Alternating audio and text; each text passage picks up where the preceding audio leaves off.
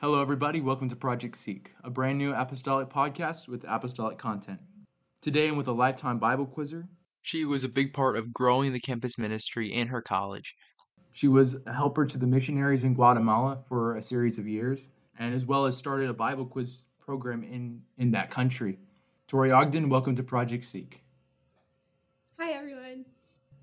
So, what is campus ministry and why is it so important? Campus ministry is an initiative by the United Pentecostal Church to help college students be able to spread the gospel on their campuses and to reach out to college-age students. It's important because the college age is such a critical age, and for a while before hyphen existed, which is the UPC program that is for 18 to 30-year-olds, there was nothing for that age group once they left the youth group at 18. It was kind of sort of like you're on your own, and we had been losing a lot of that age group. And so campus ministry was an initiative as well to keep that age group engaged, and also to bring in other people from that age group into the local church and to help reach out. I believe it was Jeff Arnold that said Jerry Jones that said the world comes to you through your college campus. And there's so many different representatives of cultures and places on the campus, as we have international students, that it's really reaching the whole world when you're doing those Bible studies with those college students. And so that's largely why it exists, is to have an outlet to be able to spread the gospel to that age group. So, what challenges should those looking into doing campus ministry be aware of before they start? It's a whole different culture, just as you would go to maybe a different country and do missions work. It's very much a mission field. And so adapting to that culture, each college is different. I was at the Ohio State University at a regional campus in Newark. And so I had to learn that culture. There was a lot of fear on the campus. There was a lot of darkness. It just felt dark when I would walk around the campus before we had the campus ministry started. And so I would start praying about those things, and eventually, as we had more apostolic students join us, we would all start praying about those things. And really, it was sort of conquering the campus, so to speak. It's actually a book that they have out now, Mike McGurk wrote. But it's, taking that spiritual authority and being able to pray on the campus. And that was something that was hard, was really breaking through that. And once you start praying, though, the entire culture of the campus changed. The atmosphere, it didn't feel dark anymore. It didn't feel any fear was gone. In fact, we had the student organization leader of student life there in a meeting that I was in at one point with a bunch of the campus student organization leaders. He said that ever since our group had been there on the campus, the entire atmosphere had changed. And he looked at me across the table and he said, I hope that group never leaves this campus, because it's changed the entire culture of our college. And, by God's grace, that campus group is still there today, thriving. People are getting baptized. People are receiving the Holy Ghost. And God's doing a great work there. Well, that's incredible. So, when you were a missionary to Guatemala, what was it like to actually go there and be part of that Sure. country's culture? Well, I guess rewinding back, 2015, I was actually headed on an AYC trip to India. I started raising money, had almost all my money raised. It was in March of 2015, and certain circumstances caused them to have to move the AYC trip, given there was some dangerous activity happening in South India where we were originally heading. And so I went to my pastor and I talked to him about it, and he didn't really feel like it would be a safe choice for me to go there to the new location, just given everything that was going on. But I really think that it was a God thing on top of that. And so I was pretty down because I had been planning for months to go to India, but at the same time, I knew that it would be not a wise choice to go against what my spiritual authority was saying. So I chose not to go. And it was a short while after that my pastor's wife, she came to me and she said, Well, I know it's not India, but I was thinking about going to Guatemala where we have missionaries from our church. And if you want to, you could go with me in August for 10 days, 8-10 days. And I was like, well, it's not India, but okay. So I really had no idea what I was getting into necessarily. I had taken Spanish in high school, but really didn't grasp the concept of the language. So I went not knowing any Spanish really at all, not necessarily having a burden for the culture or for the people group. But I decided to go and see what it was about.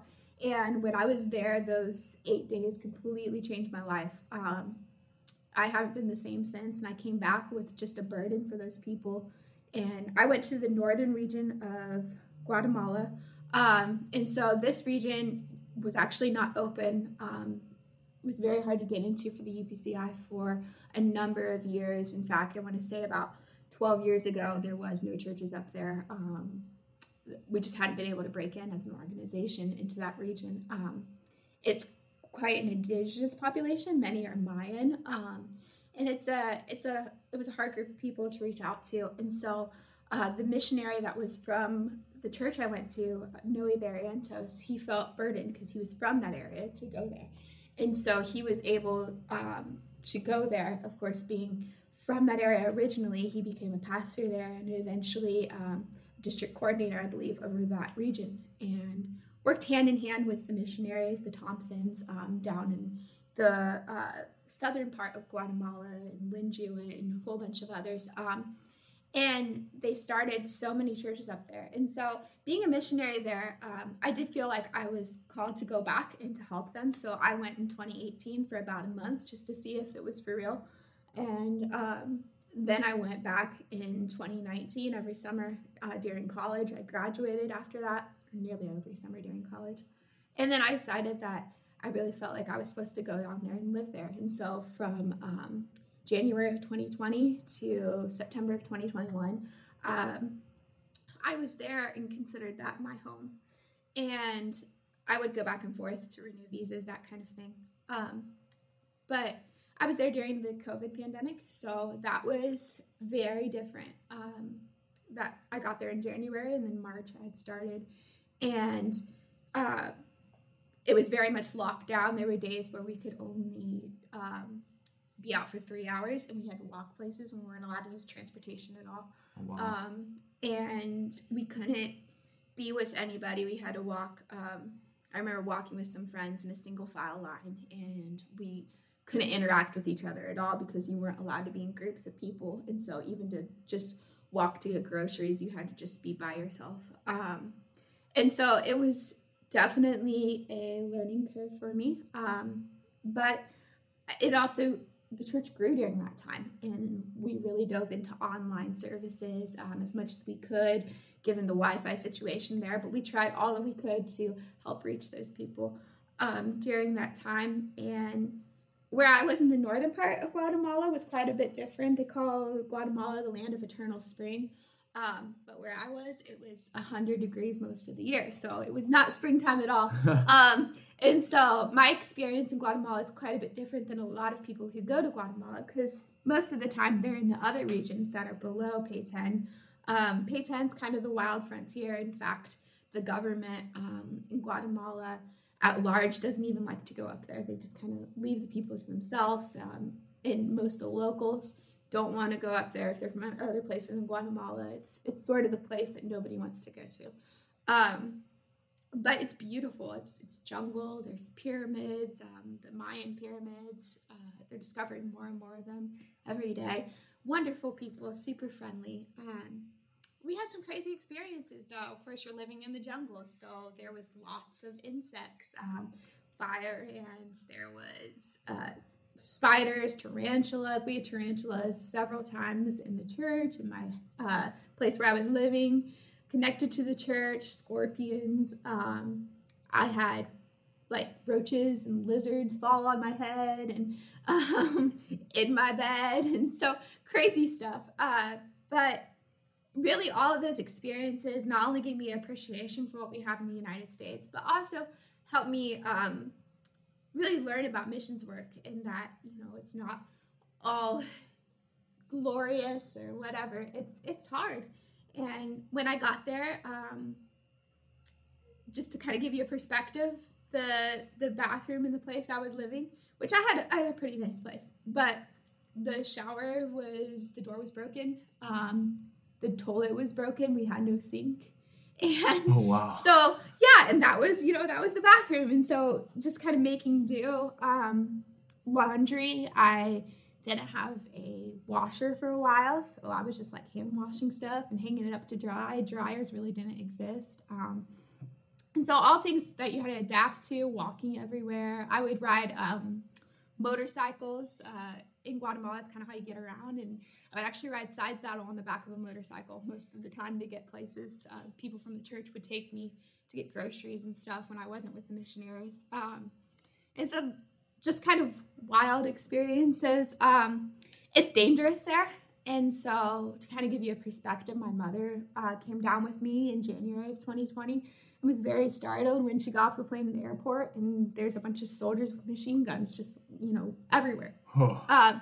And so Guatemala had gone through a civil war during my lifetime, and it had ended, I want to say in the 2000s. I might be incorrect about that, but it's still pretty fresh in people's minds. And so it's a lot of dangerous activity still goes on there, sometimes drug trafficking, things like that. And so it's just in that place and being there, realizing that you really had to rely on God. And one thing that I was told when I went there is to not fear, and you would have a great time.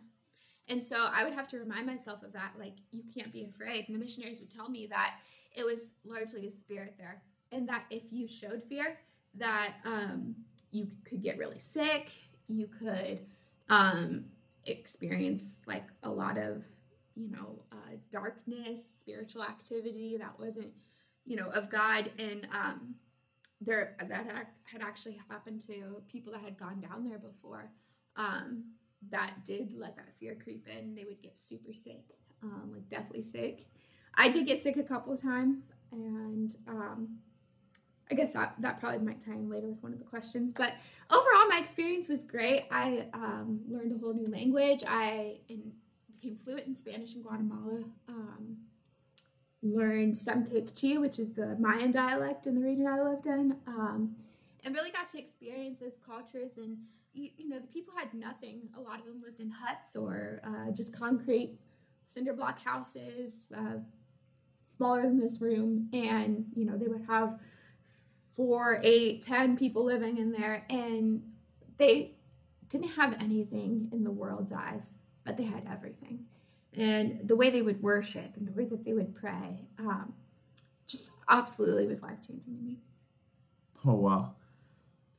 So what is the funniest or craziest thing that has ever happened to you during your ministry? Sure. A lot of things. I would say some of my experiences in Guatemala, we were in a remote village, and this area was pretty much hostile to the gospel.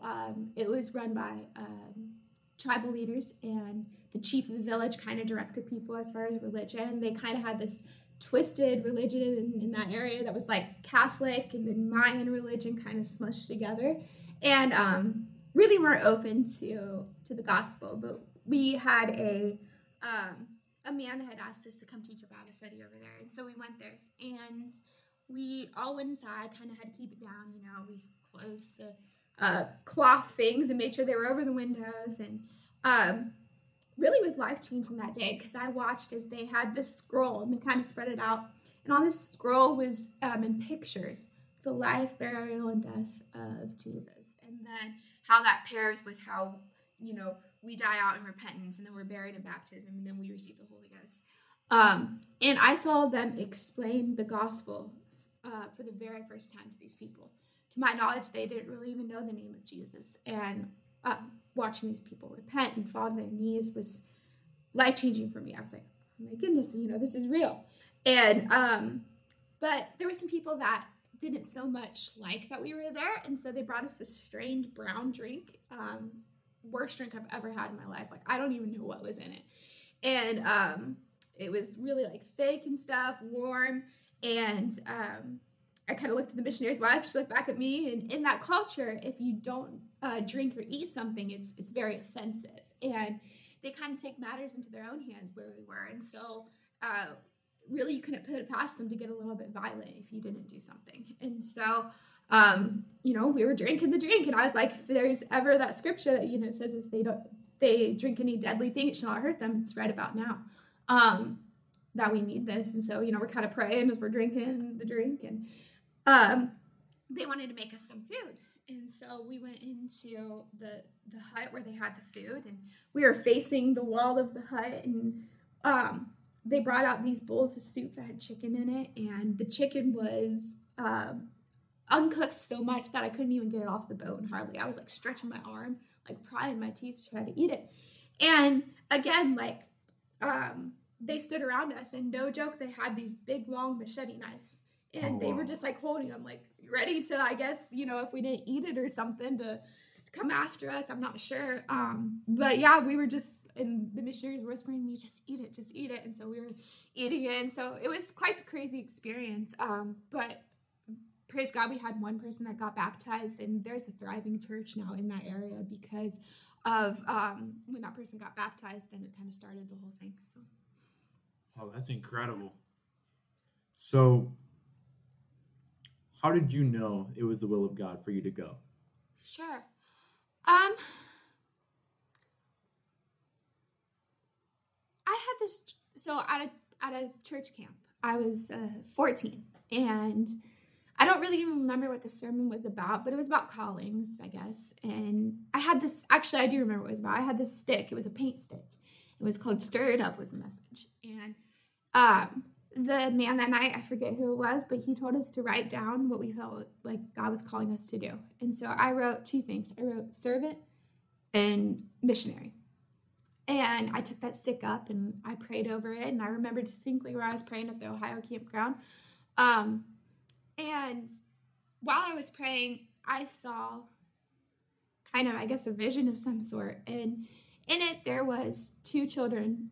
They were in school uniforms, and girls, and they were running down a dirt road. And on one side, on the left, there was a field. Something was growing, and on the right side, there was some huts. And there was a few other visions connected with that, but that's kind of what I saw that night. And so I kept that, and I was like, I got to find where those girls are. Like, that's where I'm supposed to go. And, of course, I was thinking, given the color of their skin and what nationality they appeared to be, I assumed probably South Asia somewhere. And so I was like, probably India, maybe Cambodia, somewhere in there. And so I kind of started setting my eyes for there, thinking that that's where God had called me. And then when God changed my plans and I ended up in Guatemala, as I was at another village that we went to, it actually became my favorite place.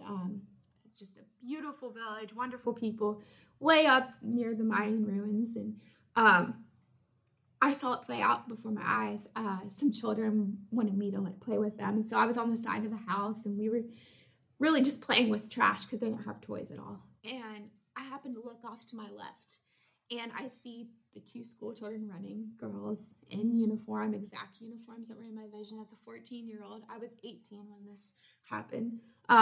Running down on the left side, there was a field. On the right side, there was huts. And I got to see it all play out, and I was like, this is it. This is where I'm supposed to go. This is where God's calling me. And that's really what, ever since then, I was, Guatemala during college, Guatemala, this is where I'm supposed to go. And, following in that. So that's pretty much how. Oh, wow. So thank you, Torrie, for joining us on Project Seek. For those listening today, if you're interested in an AYC or AIMers or any missions work, you can go check that out on the UPCI Youth website. Thanks once again for joining us, and we'll see you all next time.